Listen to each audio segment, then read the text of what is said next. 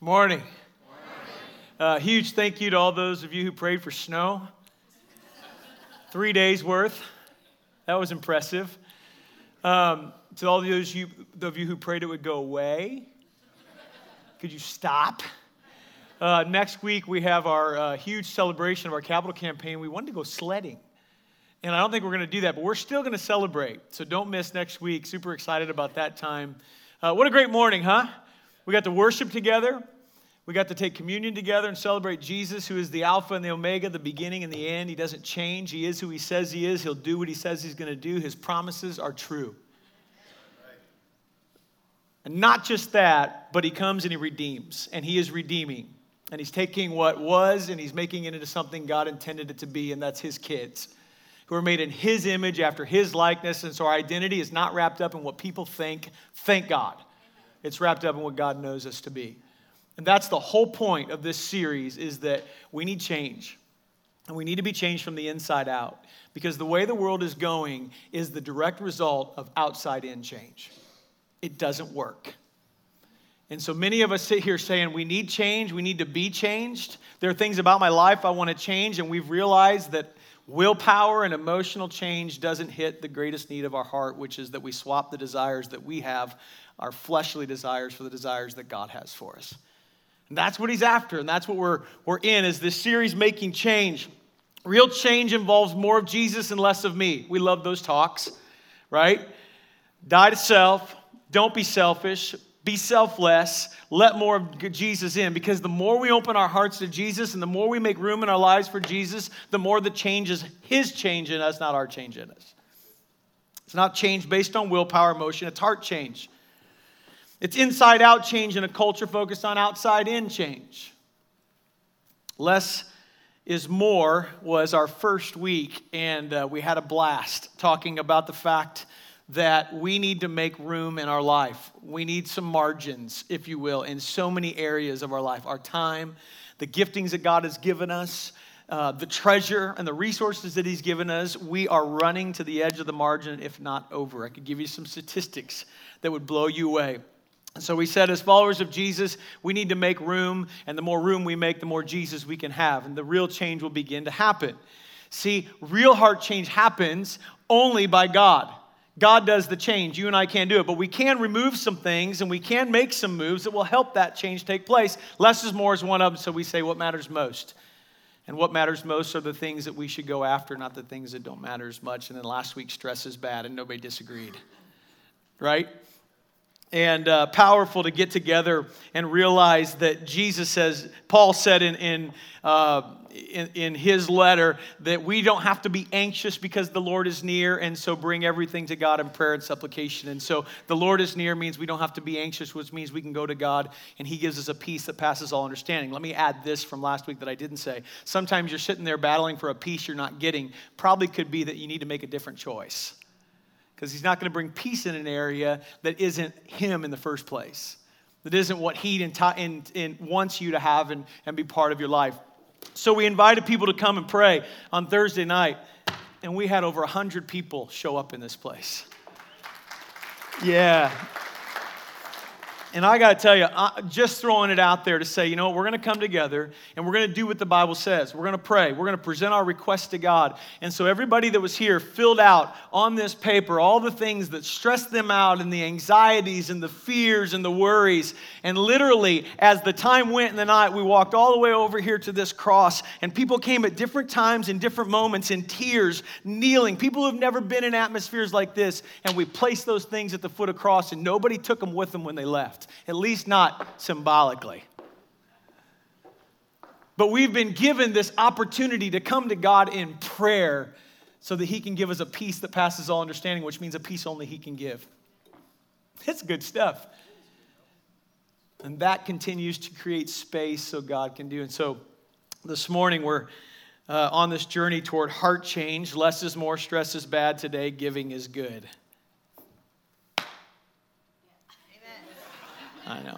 I know. Let me just say this. I think we have so much angst with this topic because it's the one topic that's so telling about our hearts. Just soak that in for a little bit. There's so much angst when we talk about giving and measuring our own lives, and only you know, or maybe others who are close to you. But I think the reason that is because the Bible says where your treasure is, that's where your heart is. That there's so much here that we just know that we know that we know that we could be better givers. And so though giving is good, I would challenge us that generosity is better. And so this morning I'm going to invite you to stand as we go to God's Word in 2 Corinthians chapter 9, starting in verse 6, if you'll stand with me. And we believe the Bible is the inspired Word of God, so it doesn't matter whether Paul wrote it, Jesus said it, the prophets put it in, Moses did his. It doesn't matter. It is the inspired Word of God. It is all His. And so we hear it this morning, and we are moved by it, and we are changed by it because it's God's Word. So starting in chapter 9 of 2 Corinthians, it's in the New Testament, verse 6. Remember this, whoever sows sparingly will also reap sparingly. And whoever sows generously will also reap generously. Each man should give what he has decided in his heart to give, not reluctantly or under compulsion, for God loves a cheerful giver. And God is able to make all grace abound to you, so that in all things, at all times, having all that you need, you will abound in every good work, as it is written. He has scattered abroad his gifts to the poor. His righteousness endures forever. Now he who supplies seed to the sower and bread for food will also supply and increase your store of seed and will enlarge the harvest of your righteousness. You will be made rich in every way so that you can be generous on every occasion, and through us, your generosity will result in thanksgiving to God. This service that you perform is not only supplying the needs of God's people, but it is also overflowing in many expressions of thanks to God. Because of the service by which you have proved yourself, men will praise God for the obedience that accompanies your confession of the gospel of Christ, and for your generosity in sharing with them and with everyone else. And in their prayers for you, their hearts will go out to you because of the surpassing grace God has given you. Thanks be to God for this indescribable gift. God, we just thank you for your word. It is the word that goes forth, and it does not come back void. And so we open our hearts to receive what you would say to us today. And we measure our hearts not against any one person, but against your word and against your Son. And may we have the heart of God in our lives. In Jesus' name, amen. You may be seated. So giving is good. Again, not something we're going to typically argue with, but more often than not, something we don't do near enough. Now, let's just go ahead and participate. How many would say, I definitely don't give enough? I could give more. Okay? Now, right now, you're thinking of this in maybe a financial way. You're saying, I could definitely give more. I'm talking across the board. Your time, your talents, the giftings God has given you, your words, your actions, your treasure, all of it. We could probably give more.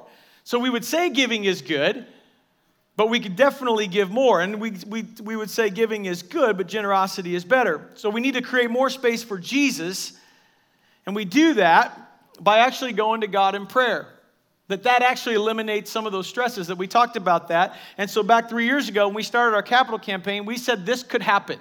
That if you would create space and room for Jesus, that he would do a work in your heart.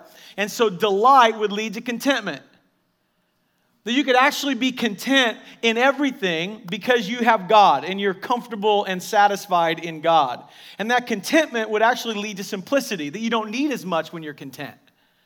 That the whole more of culture doesn't implicate you or impact you. And simplicity leads to generosity. So the importance of clearing the way so Jesus can get to the very depths of our hearts would be so that we could learn to delight and be content and be simple so we can be generous. And that's the journey of generosity. If you had to paint the picture, that's how you could paint it. The greatest commandment, Jesus was asked what the greatest commandment in the law was, and he said, love the Lord your God with all your heart, with all your soul, all your mind, all your strength. And the second is like it, love your neighbor as yourself. And we shared this truth a while back that I want to remind you of, that you can give and not love.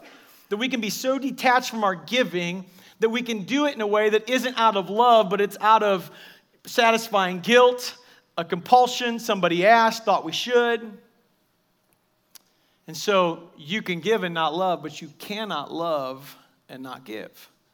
You just can't. Because that's the nature of love, to give. For God so loved the world that he... Good. You're with me. So giving, or let's say generosity, flows from a heart that is right with God. Generosity flows from a heart that is right with God. And that giving equals our time, our talent, our treasure. So I don't want you to box yourself in on just the financial side, though I think that's a huge part of it. Winston Churchill once said, "We make a living by what we get. We make a life by what we give." It's a good word. Charles Swindoll said, "Don't be afraid to give generously. It will still be impossible to outgive God." So why don't you try? Like, what a challenge, huh? How many love challenges? Like, you're the challenge type. I love a good challenge. I'm on this 40-day, no sugar, 40-day challenge. Hate it. If you know me, I am candy all over my office. I am sugar in my coffee, or coffee with my cream and sugar. Sweet tea, the best sweet tea, like peak tea, you know what I'm talking about? Oh, man, I miss it.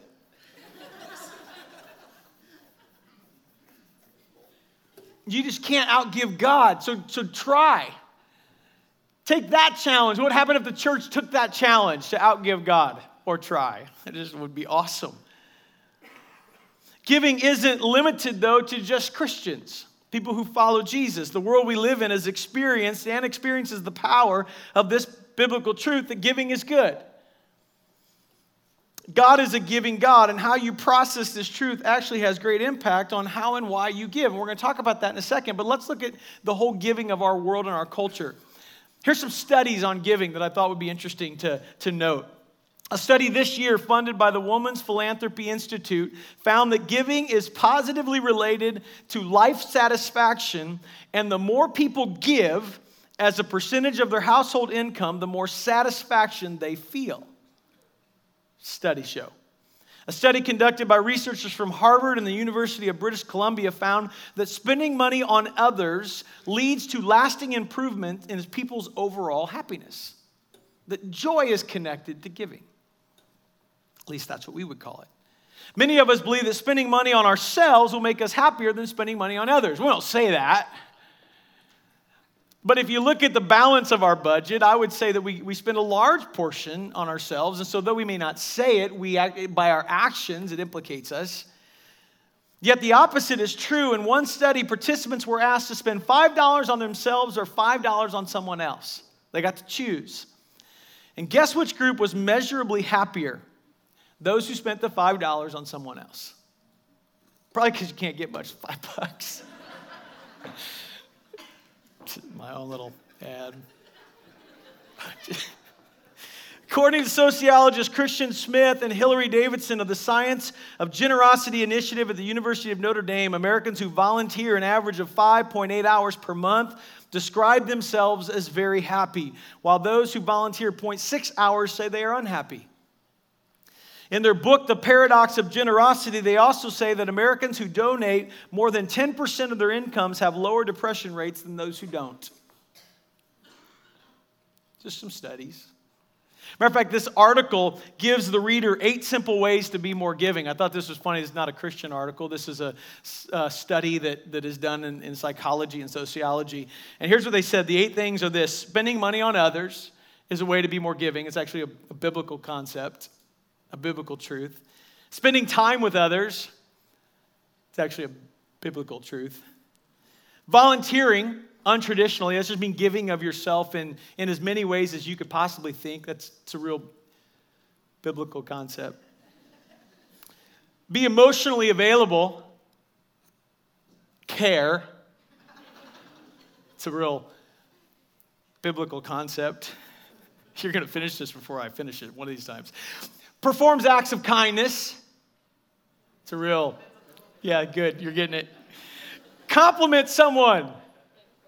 It's a real biblical concept, isn't it? Encourage one another all the more as you see the day. I mean, the whole, yeah. Number 7, make someone laugh. It's a biblical concept. Lastly, ready for this one? This will just, tell your story. Thank you.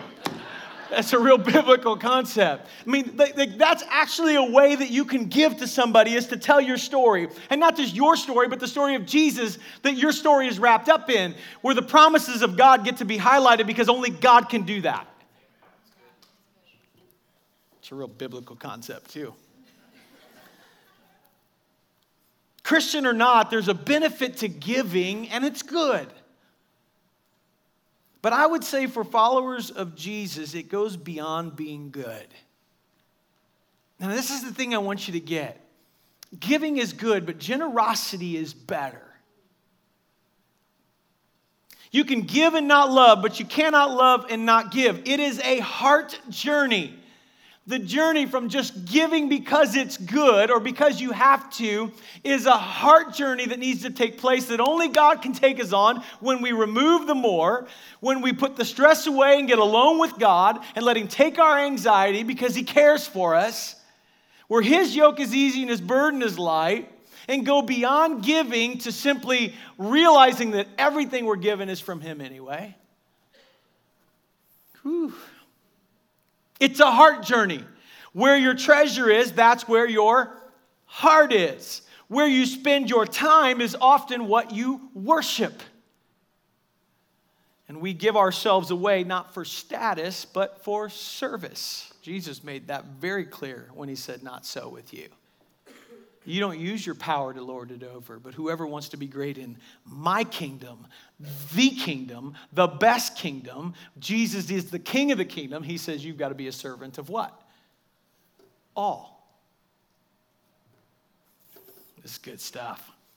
See, the giving that we're talking about and the giving that Paul describes here in 2 Corinthians is a giving that goes beyond personal benefit.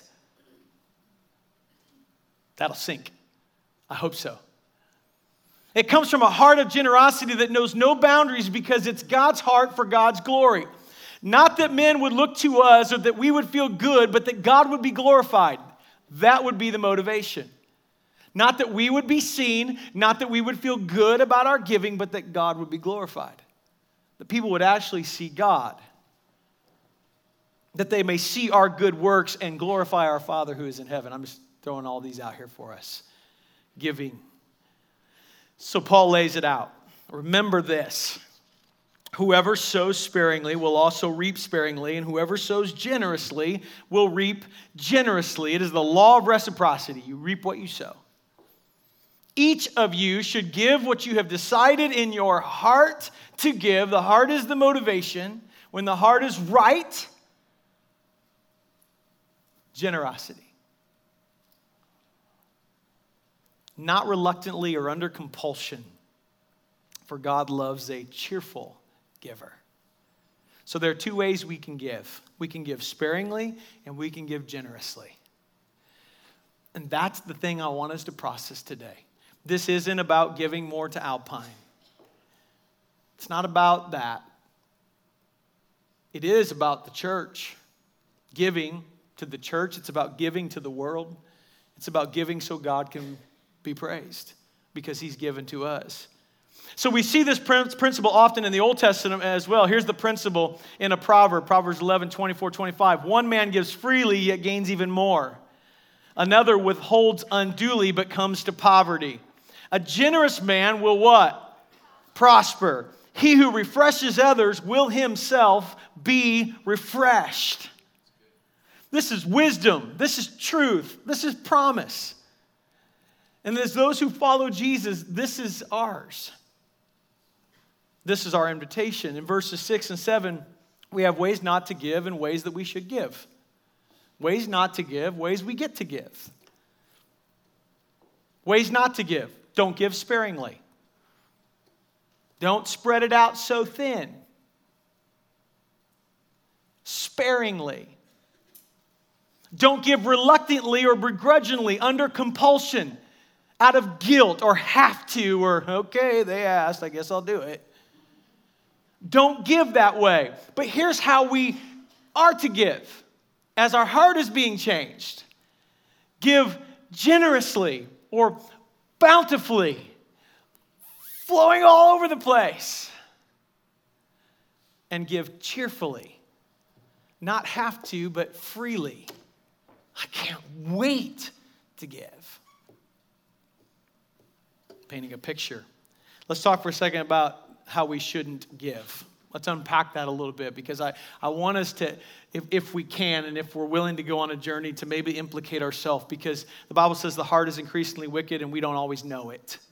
But God knows it. So maybe God could reveal some things to us about our giving. Wouldn't that be great? So we could be more like Jesus. What makes giving bad is the desire within us to hold back. That's what makes giving bad. That's the sparingly piece. There's giving. So there is giving, because everybody gives something. There's not many people that are so inwardly, selfishly focused that they give nothing. I mean, there's a few. But for the most part, sitting in the room, how many of you have given something? You just raise your hand. That's me. I've given something. And some of you have given, some of you live this principle out, and you're a testimony of this. So there's a giving, but it comes from a heart that wants to hold back. And so the word sparingly is used. You've heard the phrase, spare me the details. Hold back on the details because I don't want to hear them. Okay? How about this one? Spare me the pain. Because I don't like pain, so let's spare me the pain. It's a holding back. When we think of God and his son Jesus, God did not spare his only son. He didn't hold back Jesus, but he sent Jesus to die for our sins, to live and show us how to live. Thank God he didn't give sparingly, but he shared his only son. Giving sparingly is giving that comes from a heart that deep down wants to hold back more than let go. It's the tight fist. Mine. The mine spirit. I think that was, thank you. Had to figure that out before we moved on. What's happening is there is enough external pressure, guilt, persuasion to make us give something in life. You're standing at the gas station and they say, would you like to just go ahead and round that up for people who have nothing? No. No, I don't. Or we lie and say, I already did that. Right? It's just like, oh, yeah, how do you not give to somebody who has nothing? Okay, round it up. There goes my budget. What's happening is there's this external pressure, this guilt, this persuasion to make us give something. But the real motive of our heart isn't about how much we can give. It's actually about how much we can keep. And Jesus, or Paul, is saying in this passage, don't give that way.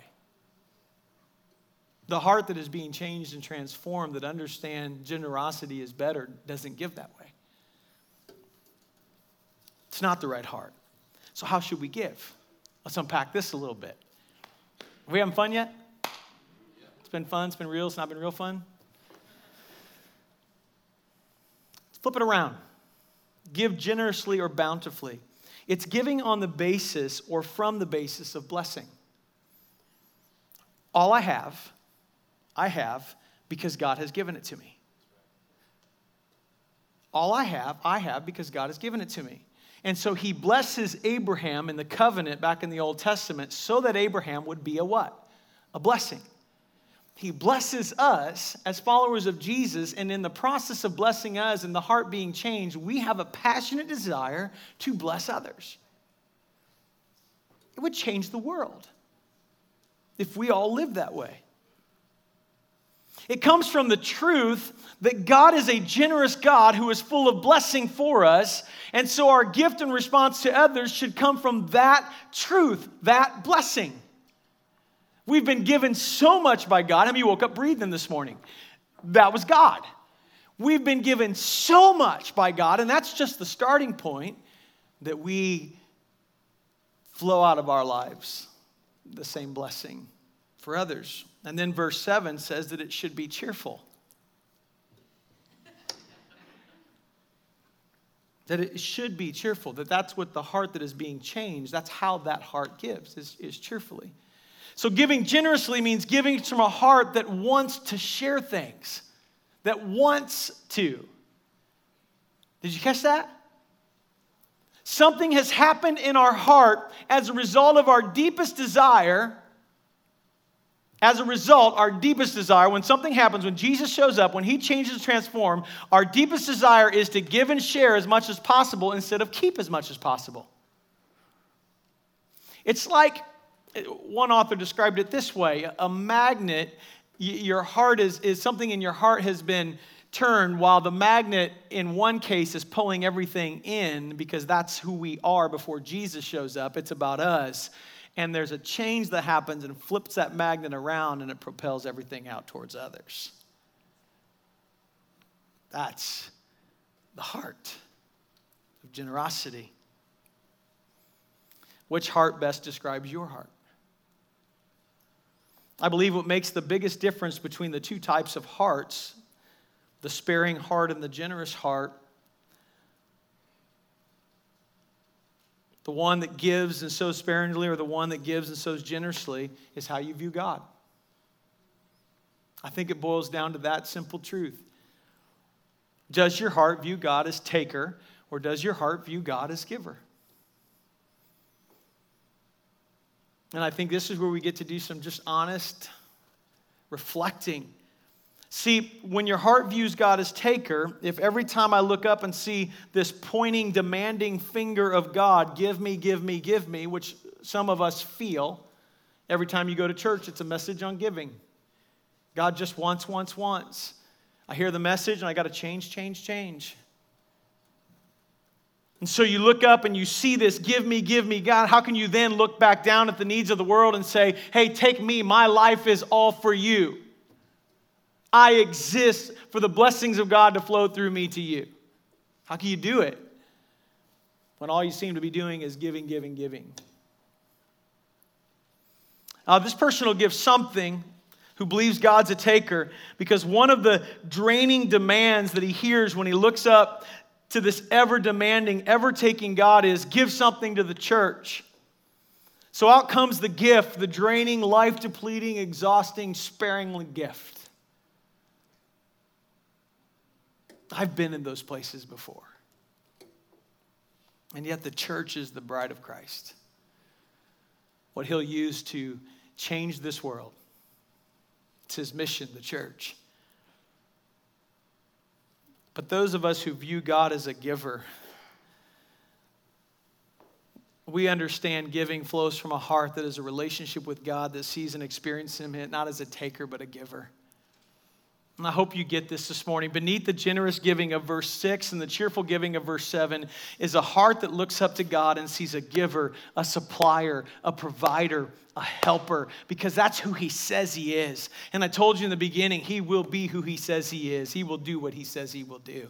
And if you've experienced that to be true, just put a hand up. That he is all of those things.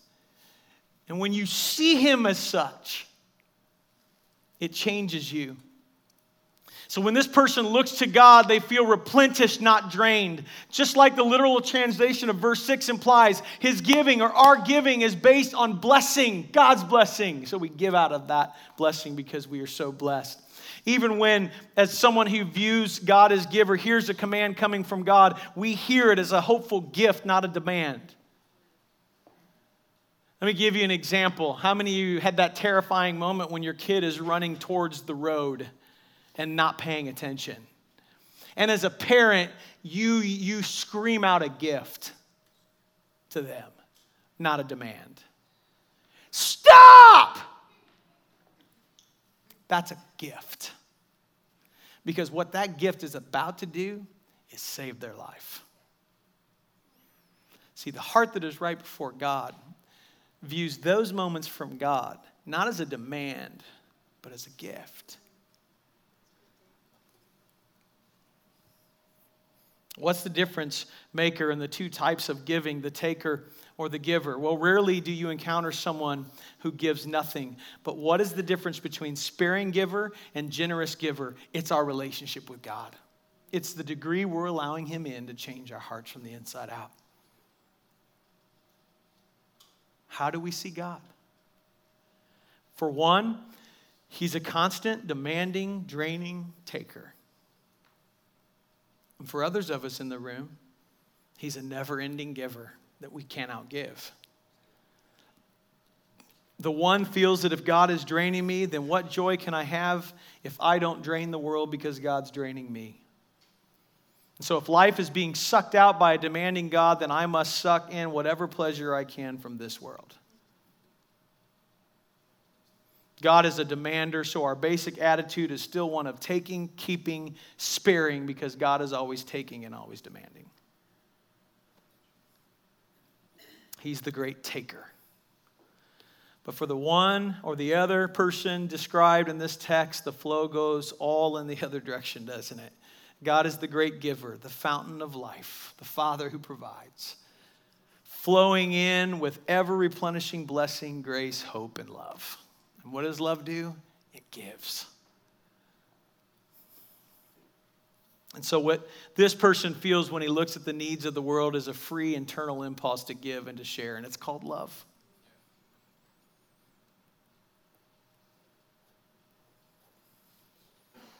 See, the biggest issue in giving is this. How do you see God? How do you see God? See, maybe your question is this. How do I see God? Do I see God as giver, or do I see God as taker? Maybe that's a great question as we process this passage. Maybe it's a great question to ask. How do I see God? And maybe some of us are sitting there and going, I'm not sure how to answer that question. How do I answer that question? And I would probably answer it this way. What kind of a giver are you?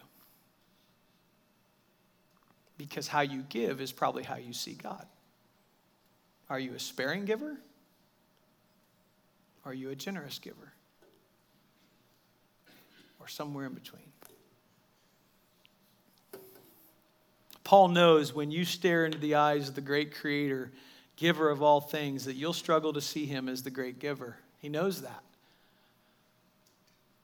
God gives him that insight, and so he gives us the rest of this text to help us see God as a giver. And so now that we have this information available to us, that there are ways to give, generously or sparingly, that we aren't to give sparingly and we are to give generously, not reluctant but cheerful, right?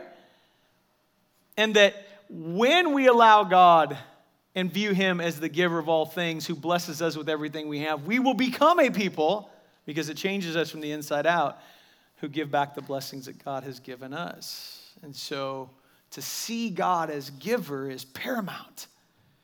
And so starting in verse 8, again I read, and God is able to make all grace abound to you, so that in all things, at all times, having all that you need, you will abound in every good work. As it is written, he has scattered abroad his gifts to the poor, his righteousness endures forever. Now he who supplies seed to the sower and bread for food will also supply and increase your store of seed and will enlarge the harvest of your righteousness. You will be made rich in every way so that you can be generous on every occasion, and through us your generosity will result in thanksgiving to God. This service that you perform is not only supplying the needs of God's people, but is also overflowing in many expressions of thanks to God. Because of the service by which you have proved yourselves, men will praise God for the obedience that accompanies your confession of the gospel of Christ, and for your generosity in sharing with them and with everyone else. And in their prayers for you, their hearts will go out to you because of the surpassing grace God has given you. Thanks be to God for his indescribable gift. He's not a taker. He's a giver. And because he gives, so can we. See, his blessings enable us to be a blessing. So giving is for others, giving is for us, and giving is for God. How do you give? How do you grow your generosity? Let me offer 3 things and we'll be done. Really simple. You grow in your generosity by getting to know God, and you get to know God by getting alone with him. Getting into his word and asking him to reveal who he is. Do you know he does that? If you have trouble seeing God, walk out on a starry night, look up. He's showing off. He's the creator of all things.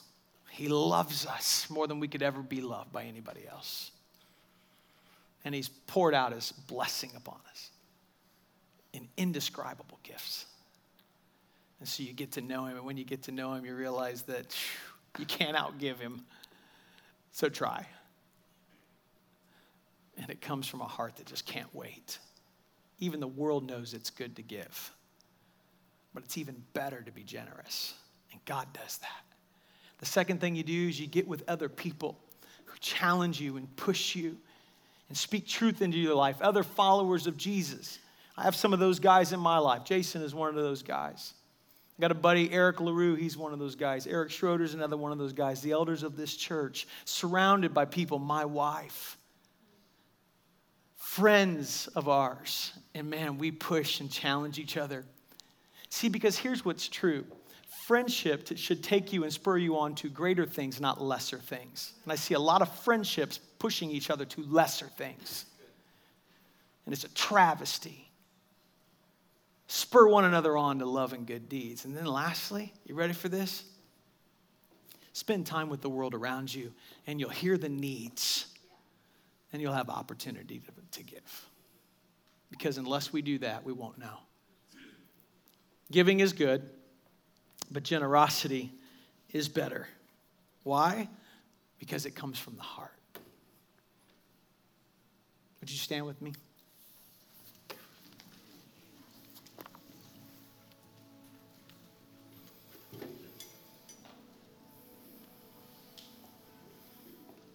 I know this. There is no action. There is no emotion.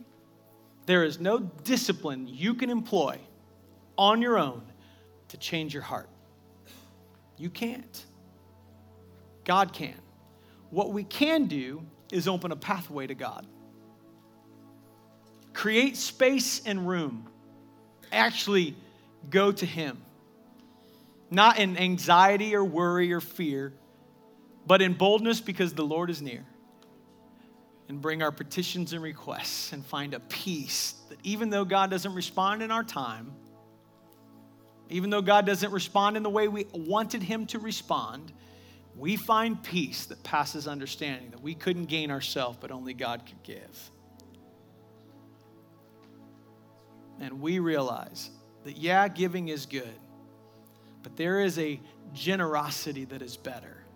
That if we'll open up our hearts and let God in, see him as the giver of all things, and everything we have is his, we can be a blessing because he will change us from the inside out.